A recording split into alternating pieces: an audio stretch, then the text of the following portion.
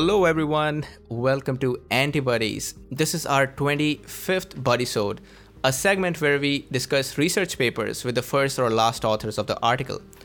Joining me today is three of our hosts. First, Dara from University of Paris-Saclay. Hello. Eugenio from Autonomous University of Mexico. Hello, welcome back. And Natalie Graham from City of Hope Comprehensive Research Center. Hi. How are you guys doing? Life is good. Yes, excited. Okay. How about you, Jatin? I'm also doing good today, and I'm very excited to discuss this article titled Thymic Development of Gut Microbiota-Specific T Cells. The first author of this paper is Daniel Zeguera Ruiz, and he's joining us today to discuss this. Welcome to the podcast, Daniel. Thank you for inviting me. Without any more delays, Eugenio, I'll let you tell us more about our guest today. Of course. So, Daniel Zeguera Ruiz is first author on this paper and a research associate with Professor Gretchen Lab at Memorial Sloan Kettering Cancer Center. Daniel received his bachelor's degree on pharmacy and biochemistry from Universidad Peruana Cayetano Heredia in Peru. Later, he received his master's in immunology and PhD from the University of Yale under the guidance of Professor Martin Kriegel, where he focused on the study of microbiota and autoimmune diseases. In 2018, he started his postdoc at Gretchen Dial Lab, first in the Baylor College of Medicine, and in 2020, the Gretchen Lab moved to the Memorial Sloan Kettering Cancer Center, where he has been working since then on the microbiota and T-cell development. He has received multiple awards through his scientific career, and he has been involved in multiple programs that promote the study of science in the Peruvian community. For instance, he was co-director of Science Clubs Peru and Serendipity, Scientific Mentorship Program. Both programs are focused on helping undergrads and master students from Peru to pursue postgrad programs in Europe and the USA. We are really happy and grateful for having you here today, Daniel.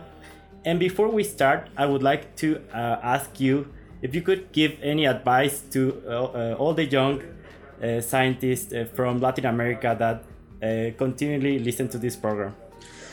Oh, there are so many advices that I could give, but the most important one I think would be to not give up, because it's really easy to have, low scores in your GRE, in your TOEFL, like really poor written personal statements, but it's just a matter of practice and pursuing your dream. If it's something that you actually want to do, if it's something that you see yourself doing, just doing science for the next couple of years, just don't give up and try to network as much as possible, because there's always someone that is willing to help you and to read your materials and just give you some good advice. Thank you.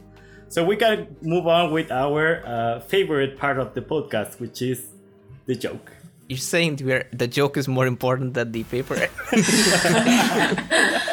Okay, guys. So, are you guys ready for this? Yeah. Okay. Why did the authors think there should be microbes in the thymus? Why? I don't know. Oh, you guys are interested. Okay. They had a gut feeling. That's good. That one almost good, yeah. landed. Okay. So for the next part of our section is the terminology, and Natalie, I'll let you take this one. All right, for sure. Yeah, let's go over some of these terms just before we get into the paper so we know what we're talking about. So anytime you're talking microbiota and you got mice, you're definitely going to be using specific pathogen-free mice.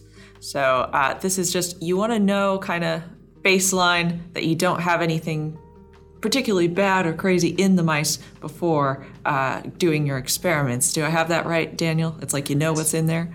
Yes, definitely. Yeah. The next thing, you used one of your bacteria in a tetramer. Could you tell us more about that? Well, actually, the tetramer was used to identify these microbe-specific T cells. And the one that we used was specifically for segmented filamentous bacteria, which is our model organism, because it's something that we can track in our mice facility, and we can basically know that our room doesn't have this bacteria, and we can administer that like whenever we want. Because if we had chosen any other bacteria, it would be tricky because the number of tetramers available to detect a specific bacteria is like really limited, and most of that is available for viruses. So actually MHC class 1 tetramers, not MHC class 2. And the other thing is that it's a little bit hard to control what microbes is going to be already colonizing mice that are coming from Jackson or whatever. So working with SFP, it's like there's so many tools already available that it allow us to basically dissect properly what we're going to do with this bacteria and its effects on the immune system. Mm-hmm. That's pretty cool. Another thing you use is a T-cell induced colitis model. We use in my lab a DSS colitis model, so maybe you could talk about how the T-cell induced colitis model works and what's different about it. Yes, no, we use DSS plenty as well. The good thing about DSS is that it's super fast, just 7 days, 5 days, whatever you want to do. It's a pretty fast response. You get your colitis, your histopathology is there, nice. But the problem is that since it's a chemical induced colitis, you have basically every single cell, like epithelial and non-epithelial, immune, everything's going to be reacting against this kind of induced inflammation. However, with the T-cell transfer colitis, it's all driven by T-cells. And it all depends on what cells we're injecting into the mice, but it's mostly CD4 naive T-cells, basically, non-Tregs, right? So that's why it takes a little bit longer. Normally it takes 8 weeks compared to the 7 days that takes the DSS, but you can track with the tetramers what cells are being are proliferated in response to what we can enrich the microbiota of the recipient mice with whatever bacteria we want, or depleted with antibiotics, and try to assess what changes in the gut are going to specifically affect the infiltrating T cells that we know where they're coming from. So we can play with the specific components of this model using the T cell transfer colitis, which we cannot do with DSS. Yeah, very cool. And then the next two terms, I think they kind of go together, even though they oppose each other, are clonal deletion and T-cell expansion. So, T-cell expansion, we've encountered a problem and we need tons and tons of T-cells. And then clonal deletion, we need to eliminate this particular clone so it doesn't expand into something crazy. Do you have anything to add to that? That's really interesting, because that was one of the questions that was repeated every time we got a revision back. Because the thing is that we were not addressing changes in selection. So we didn't say anything about, this is just stopping negative selection or this is enforcing positive selection. No, we are saying that post-selected cells are going to be expanded in the thymus. And if this process of just presenting bacterial antigens in the thymus does not occur, this expansion does not happen. So your repertoire eventually is going to be just much less rich, right?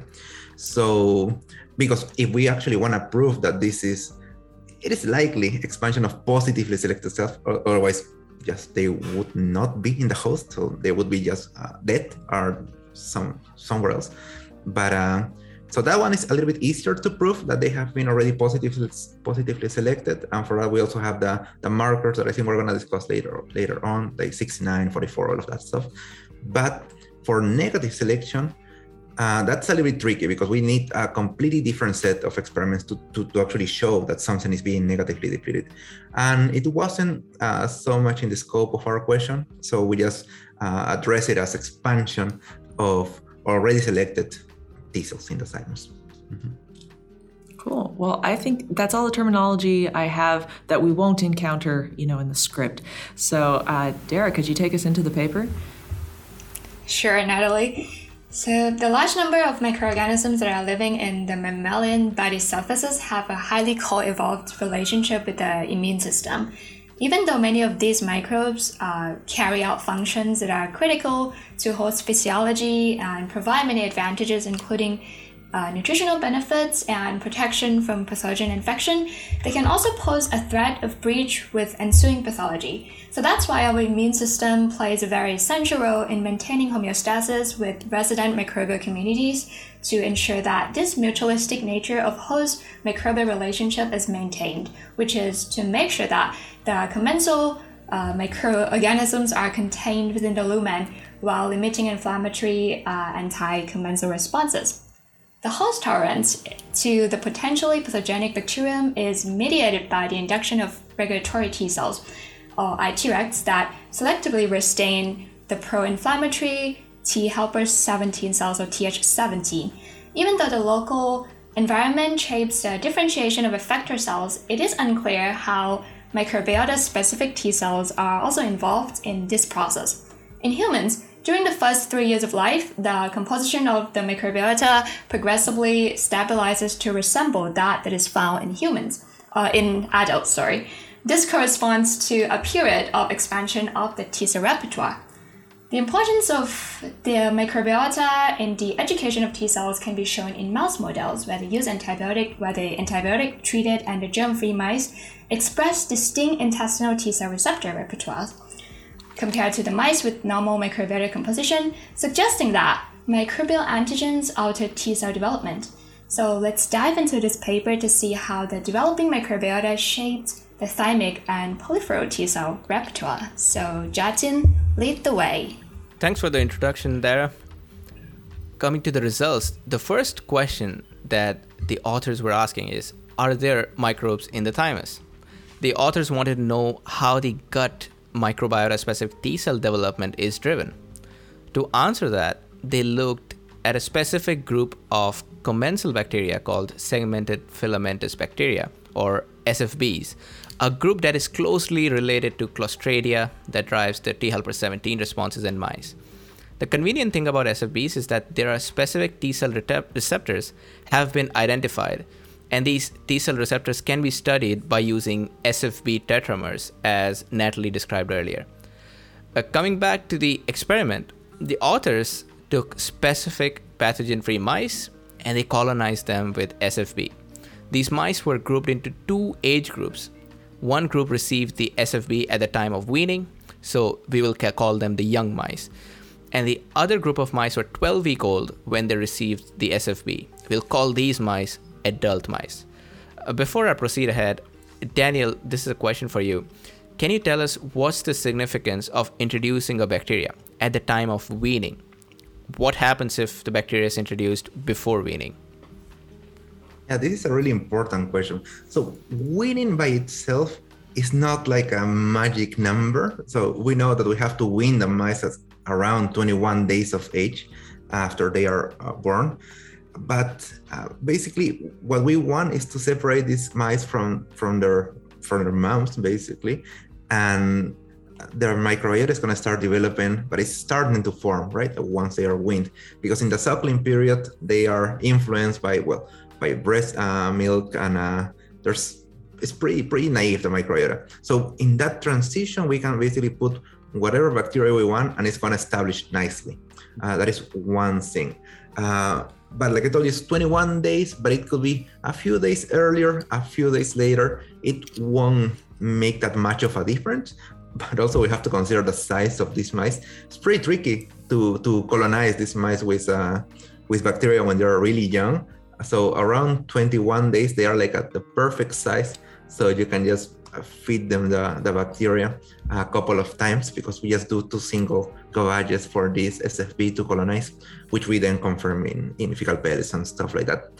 But the younger they are, SFB could also colonize, but to do it without harming the pup is going to be a little bit tricky. And that's one thing. The second thing is that it could be, the results could be affected by the breast milk itself. And also if it's the other way around, if it's a little bit too late, again, a few days won't make that much of a difference.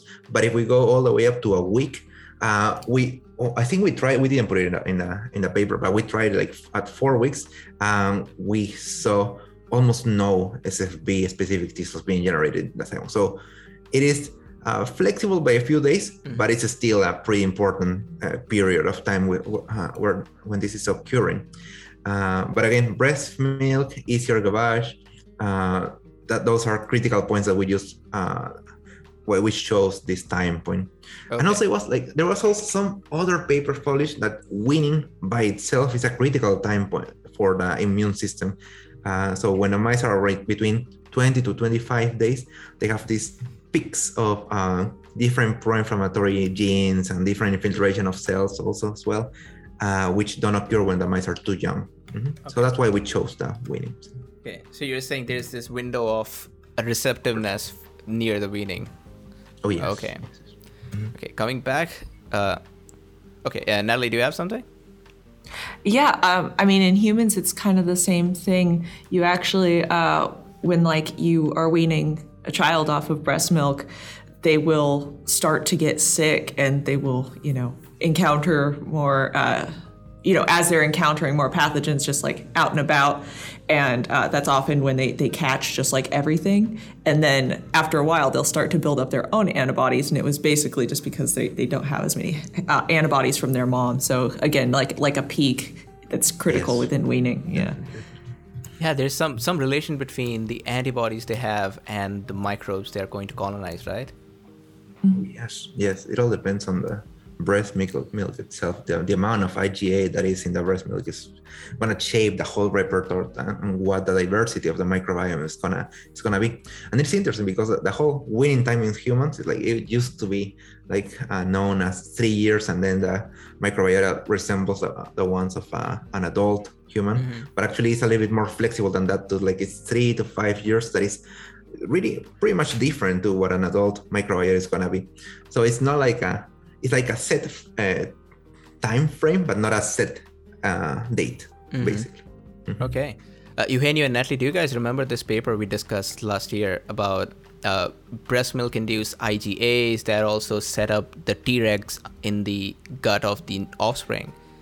What if those Tregs are important so that these bacteria don't get cleared out, right? Yeah. It's so complicated. It's so many layers. Yes.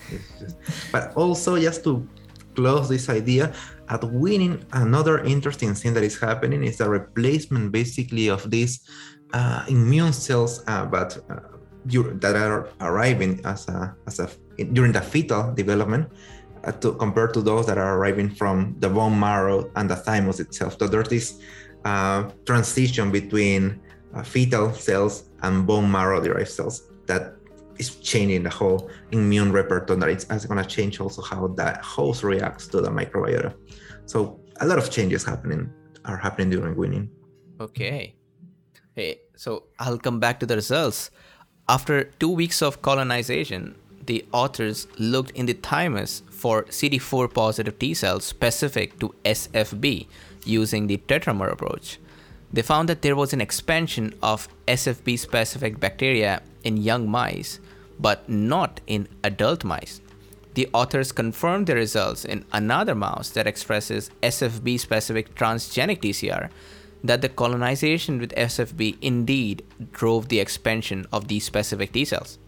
There was no change in total thymocyte numbers or maturation, and no non-specific T cells were seen to be expanding, signifying that this phenomenon is antigen specific. Next, let's check what kind of CD4 positive T cells are expanding. Most of these CD4 positive T cells that expanded in the response to SFB were not Tregs. They were negative for FOXP3 and CD25. These T cells were CD44 positive and CD69 positive. That shows that these are antigenically experienced. Daniel, I'll go back to very basics of immunology. We often use CD44 as a marker of memory T cells and CD69 as a marker for activated T cells. Can you tell us briefly if these surface markers also have a function related to the phenotype they afford to the T cells? Yeah, so it's pretty interesting how different are in the thymus compared to everything that is outside the thymus. So we all know the CD44, CD62L map that we have to do for memory, naive, whatever. But in the thymus, CD44 is simply stating that a certain T cell has experienced antigen presentation. That is one thing. That's why when we found that these were mostly CD44, it's like, okay, that's pretty nice, because that means that they have recently encountered their respective antigen. That is for one thing. Then for CD69, again, activation in the periphery and T cells ready to initiate a response or whatever. But in the thymus, we have to look CD69 with TCR. And it's like basically like a developmental change, because when they are double negative for the 69 and TCR, that means that these cells are really immature.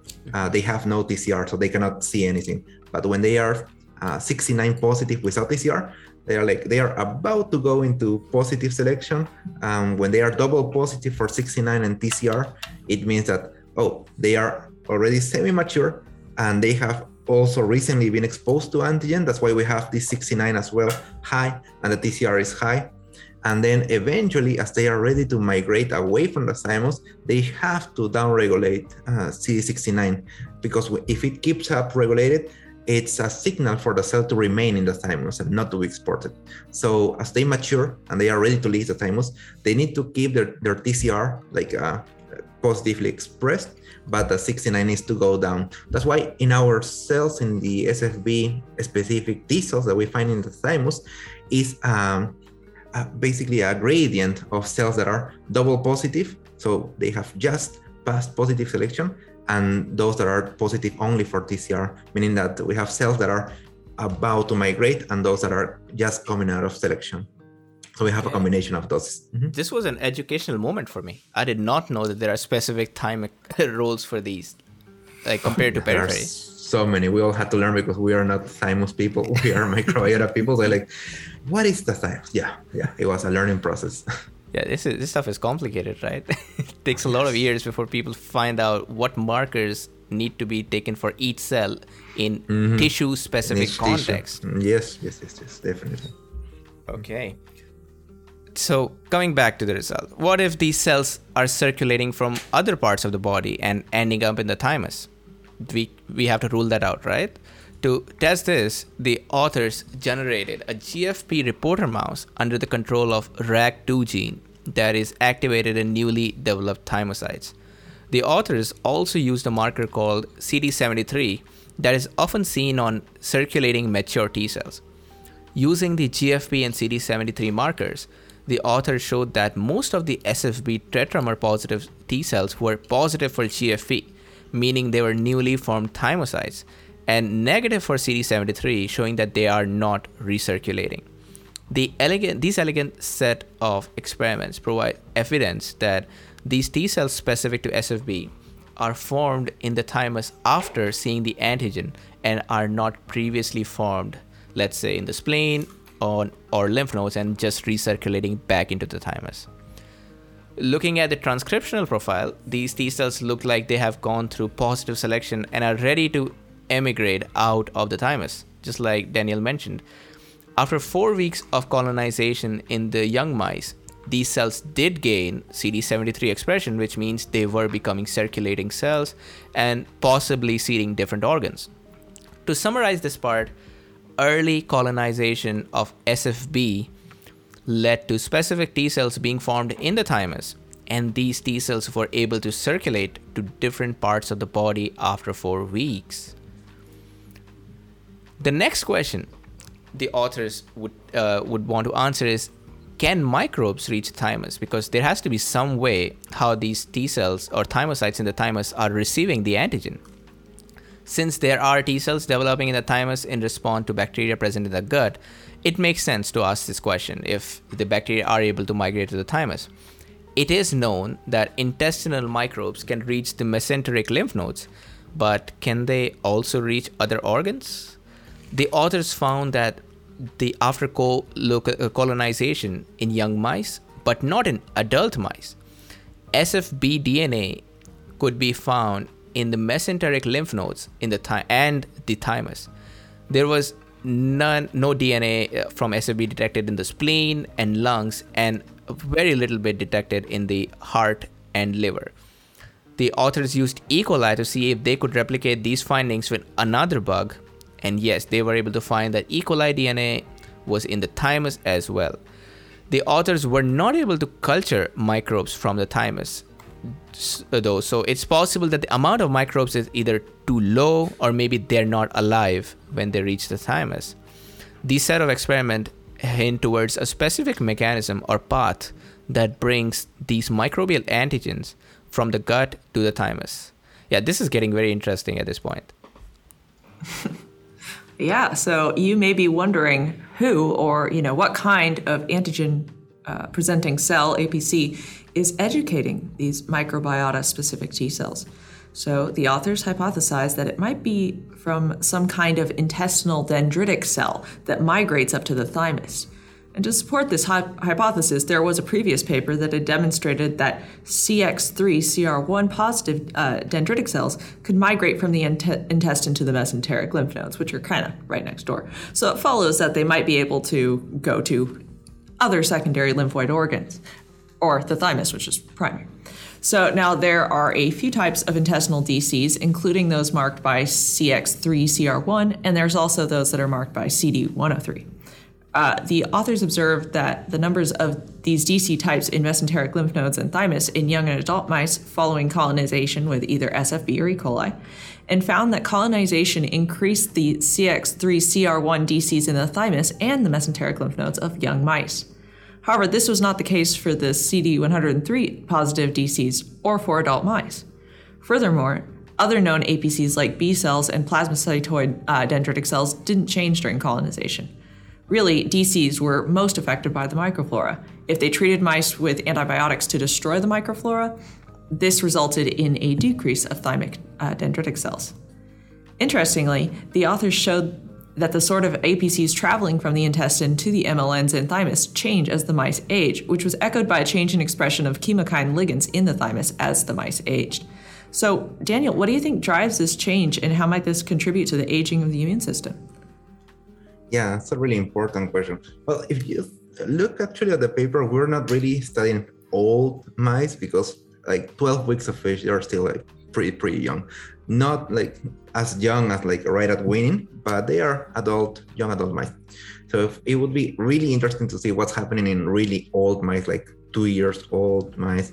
Like that would be super interesting. But the main change that we see when we compare like mice at weaning and adult mice is the production of different chemokines by the thymus, mainly CCR5 and CX3-CR1 ligands. That is critical, like day and night. But also the other interesting thing is in the gut, we lose a specific subset of these CX3-CR1 dendritic cells. We lose the CCR5 positive cells. And we don't know why. It's something that we're still studying to see, is this just being downregulated as the mice age, or is simply this is a different subset that just disappears with age, with the stabilization of the microbiota. So those are two things that we are actively studying, but definitely the key thing is that we lose this population in the gut and that we lose that respective chemokines coming from the thymus. Okay. Can I ask something here? You mentioned, Natalie, there were two types of DCs looked at, CX3-CR1 positive DCs and the CD103 positive DCs. Daniel, can you tell us if one thing we need to know about these two DCs that separates them? Well, the main thing is the migratory character. We all know that CD103s were the conventional dendritic cells that induce Tregs in the MLN and stuff like that. CX3s, however, they're a hard population to study because sometimes they behave like macrophages and they just like to sit in the gut lamina propria, sample antigens, and just induce local responses. But they also, because they are coming from monocytes, basically these are monocyte-derived macrophages. But until recently, until that paper that you mentioned, that it was shown that according to the microbiota, these cells could migrate to the MLN as well. And actually, there was a paper from my PI that she showed that. And until that time, it wasn't known that these cells that had like more macrophage profile than the dendritic cells, that they could also migrate. So they have characteristics of both dendritic cells and macrophages. But the main difference between CX3s and CD103s is, we found the expression of XCR1 and SIRP alpha, which is just marker of migration. And the CX3s were able to migrate just much more than the CD103s. And of course, the CX3s cannot cross-present antigen at all. It's just a classic MHC2 dependent pathway of antigen presentation. So those are the main differences. But we find that the CX3-CR1s are just so plastic because they can induce Th1 responses when necessary, but also just like the conventional CD103s and dendritic cells, they can also induce the expansion of regulatory T cells. They can stay resident in the colon or when there are changes in the microbiota population, they can migrate to the MLN or now to the thymus. So we are really interested in the plasticity of these CX3CR1 positive dendritic cells or macrophages, whatever you, according to what are you studying, is that you're going to call them macrophage or dendritic cells. Okay, thanks. That's pretty cool. Going back to the paper, kind of what I had been talking about was all kind of circumstantial evidence that suggests that these DCs are capable of going to the thymus, but are they really the APCs necessary for expanding those thymus microbiota-specific T cells? So to answer this question, the authors used a mouse model with the diphtheria toxin receptor, and that was under the control of the CX3CR1 promoter. This means that if you treat those mice with diphtheria toxin, any mice expressing CX3CR1 will, any cells expressing CX3CR1 will die, and that mouse just won't have that population any longer. So this is a more genetic way to manipulate that population. They used littermate controls without this genetic modification as controls. So the mice were treated with diphtheria toxin and then colonized with the SFB. And the mice that were lacking the CX3CR1 cells had reduced thymic SFB-specific T cell expansion. Moreover, there was less bacteria 16S DNA in the thymus and MLNs, suggesting that DCs weren't bringing the bacteria bits into those organs anymore. Lastly, they used a mouse model where CX3CR1 cells lose their MHC class II, which is necessary for that antigen presentation of those SFB components. And this was when treated with tamoxifen, they would lose it. So once again, upon tamoxifen treatment, the thymic SFB-specific T cells decreased, but the SFB DNA level did not.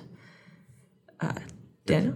One quick note that is pretty interesting is that when we deplete CX3CR1 positive cells, that accounts of multiple populations. So it's the macrophage / dendritic cell in the gut, but also the incoming monocytes to the gut, and some Tregs also express CX3CR1. So we had to be a little bit more specific. That's why we use also these mice in which only C11C positive, CX3CR1 positive are deleted. And that's why we focus only on the macrophage / dendritic cell population, just to clarify that. No, that's a good note.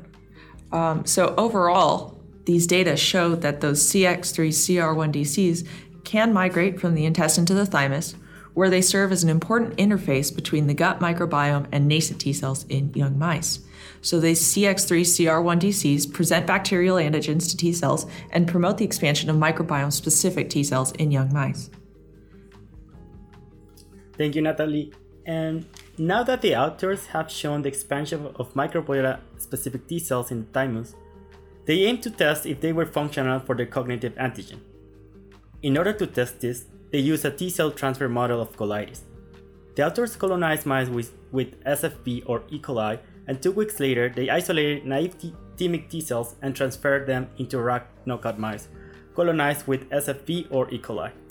And at this point, Daniel, I want to ask you a question. In this experiment, you took all naive T cells from a thymus, but you didn't purify with tetramers. How difficult was to perform this experiment? Yes, the main reason why we didn't purify with tetramers was because of it would be impossible, because if you think about it, we inject like 400,000 cells per mouse, okay? And so to inject 10 mice, we need 4 million cells.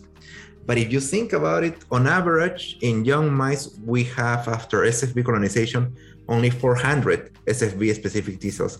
So if we want to do a transfer of SFB-specific T cells, we would need to do just 10 mice, we would need 10,000 mice. So it's pretty much impossible, although one of the reviewers actually wanted us to do it. So we said, nope. So that's impossible. But the good thing of just transferring all naive CD4 T cells from the thymus is that we knew that these cells were not Tregs, so we could get rid of that population.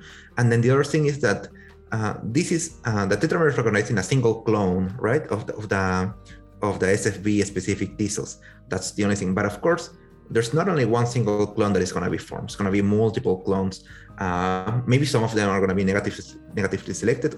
We don't know, but we know for sure that this is not the only clone. So actually, it could be around 1,000, perhaps a couple of thousands of SFB-specific T cells, accounting for all the different clones that could be induced by colonizing these mice.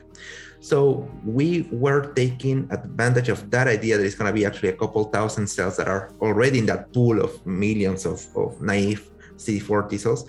That by the time that we combine or we transfer the mice to the RAG knockout recipient mice, they should be likely. It should be likely for them to recognize their own antigen in the gut, the SFB. And luckily for us, that's what happened. Otherwise, because we were worried that it could be a little bit too diluted for the effect to be seen. But it was exactly the other way around. The effect was pretty strong because I don't know if you saw in the data, but that time we followed the RAG knockout mice that were transferred with CD4 single positive T cells from the thymus that were colonized with SFB.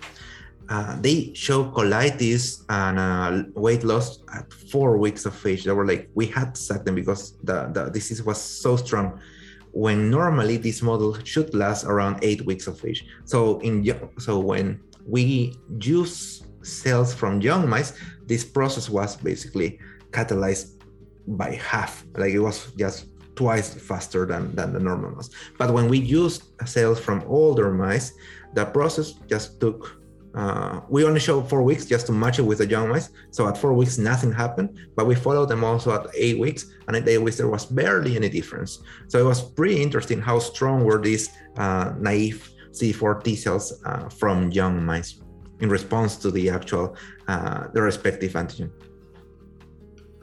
Thank you, Daniel. So going back to the results, the authors found that SFB colonized recipients exhibit weight loss, T-cell infiltration, and a lot of IL-17 producing cells. Only in the group transferred with the TIMIC T cells from an SFB colonized donors compared to the uncolonized donors. Among the T cells that infiltrate the tissue, the authors observed an increased proportion of SFB specific T cells that were ROR gamma positive, the Th17 master transcription factor. And the same happened when TIMIC T cells from the E. coli colonized donor were transferred into E. coli colonized recipients. But now the T cells were skewed to a Th1 phenotype, as expected. The authors confirmed that this was not happening when using adult T cells as donors. And this is really, really important because the whole paper goes back to this idea of a short time, of a specific time during development. This process was also dependent on dendritic cells, and when they deplete these CX3CR1 dendritic cells, this was not happening, and also when these dendritic cells couldn't present antigens by depleting MHC2 on these T cells, on the dendritic cells, as well by treating the animals with antibiotics. So this is all had been really interesting, and the cherry at the top of this work was the following experiments.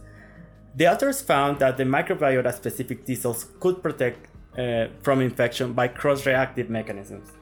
The authors found E. coli cross-reactive T cells in Salmonella-infected mice.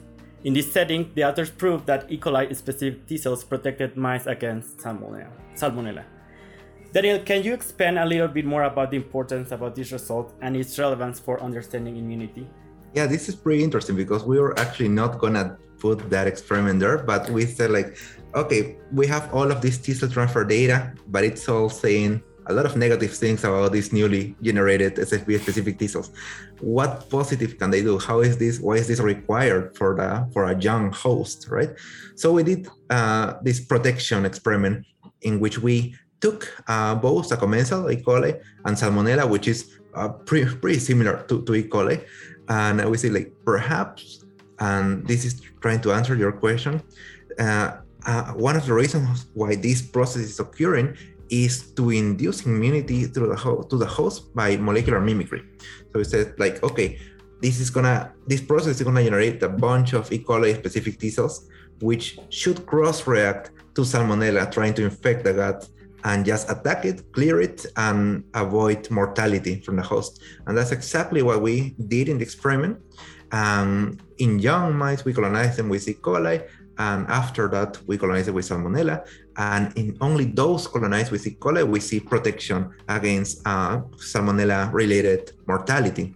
Then to make sure it was through T cells, we depleted the T cells, or we used an isotype control, and we saw that it was all dependent on T cells.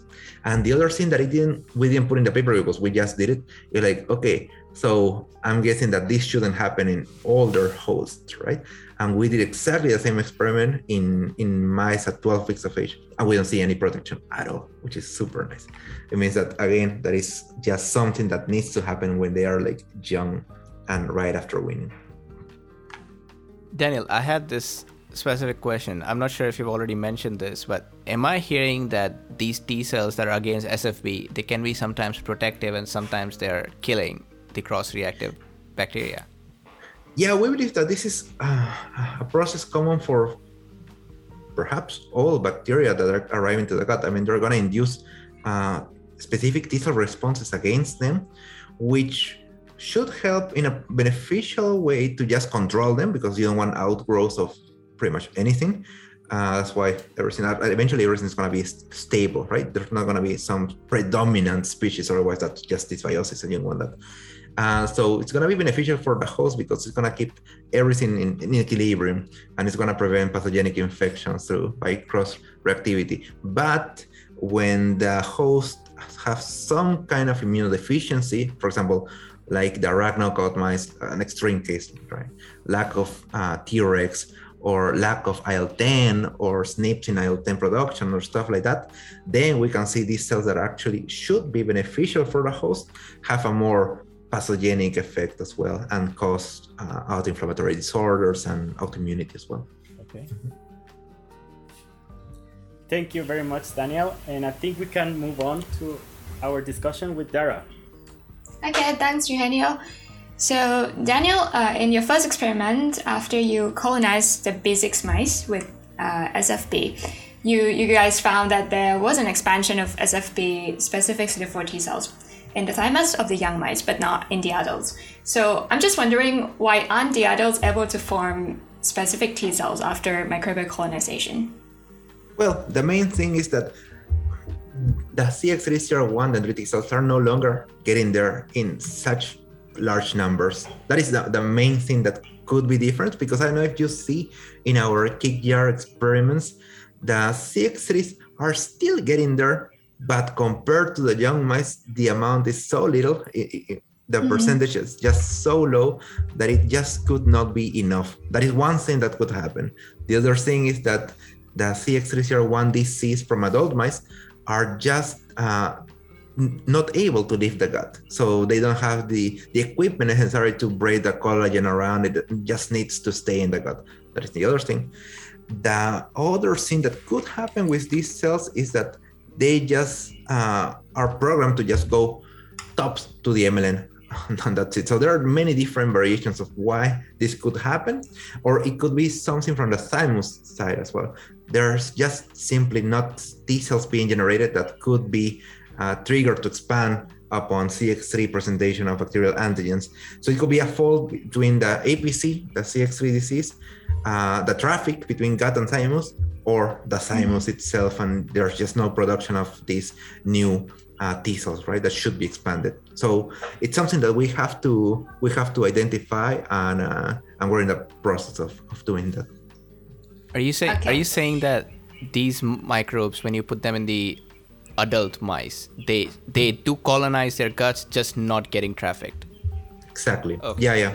Yeah. So we don't find any bacterial antigen in the thymus of adult mice. They just don't get there. Okay.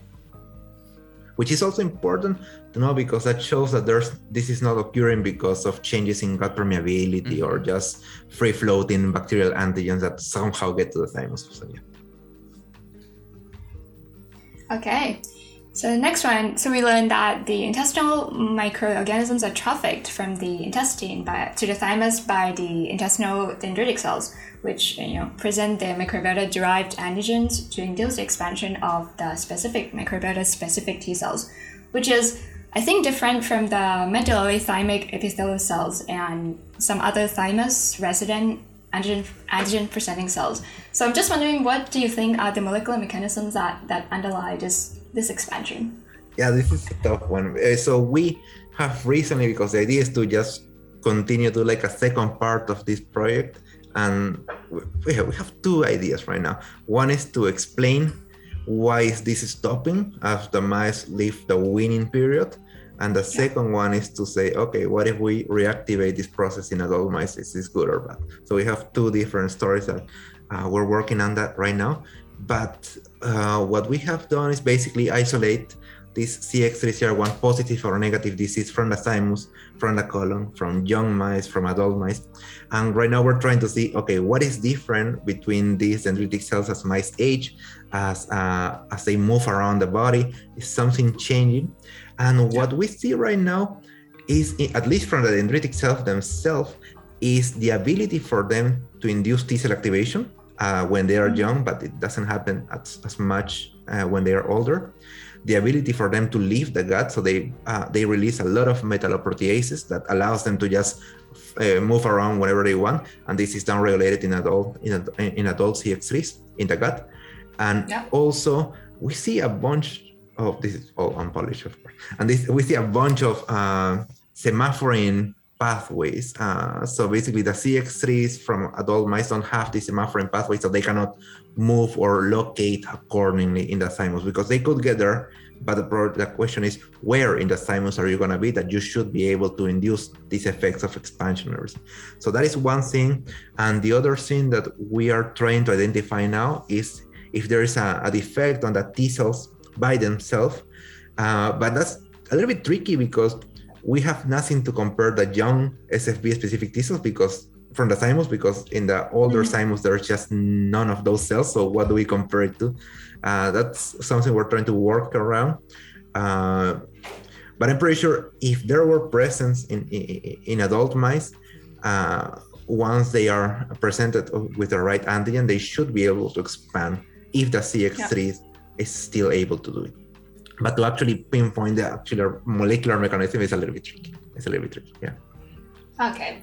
So last point, Daniel. So what about the microbiota from the non-intestinal sites, like the skin? Do you think they can also educate the thymic T cells as well? Oh yeah, that's actually super interesting, and it's something we would like to do, but we don't do much skin microbiota. But it's super interesting because I know if you see, when we use the antibiotics, we don't see a total lack of dendritic cells in the thymus. We only see some kind of decrease, but there's still some of them getting there, because the antibiotics that we use it's not like super broad spectrum antibiotics. It's just ampicillin and streptomycin. It's gonna get rid of most, but not all of the microbiota, and we don't know if its effect in the skin and other mucosal tissues.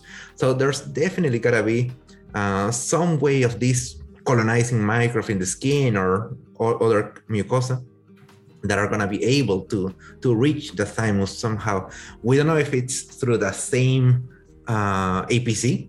Perhaps it's gotta be an APC that is more conventional in these tissues, and we don't know if it's gonna trigger the same response. Perhaps it just induces a bunch of Tregs and that's it. So that's something that should be studied, but it's a really, really interesting topic. Mm-hmm.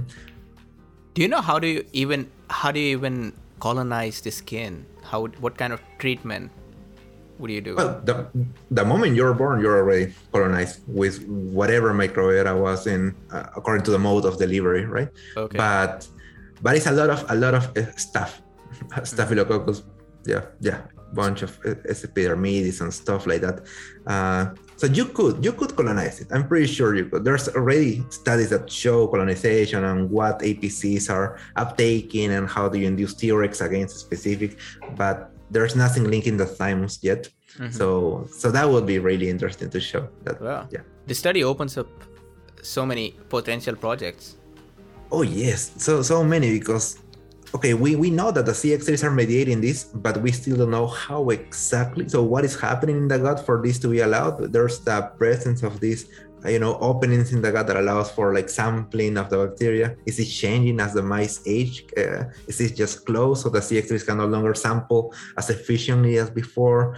Then the traffic is the the chemokine signaling just stronger in the gut compared to the thymus as mice get older or not? And even more, like what happens when the mice are under some kind of inflammation? Is this process restarted? Is this beneficial or not? Does it have a role in autoimmunity? How about in aging immune system? There's so many questions that we can answer with this. Mm-hmm. Yeah. Can you imagine a few decades ago, people used to think our organs are sterile?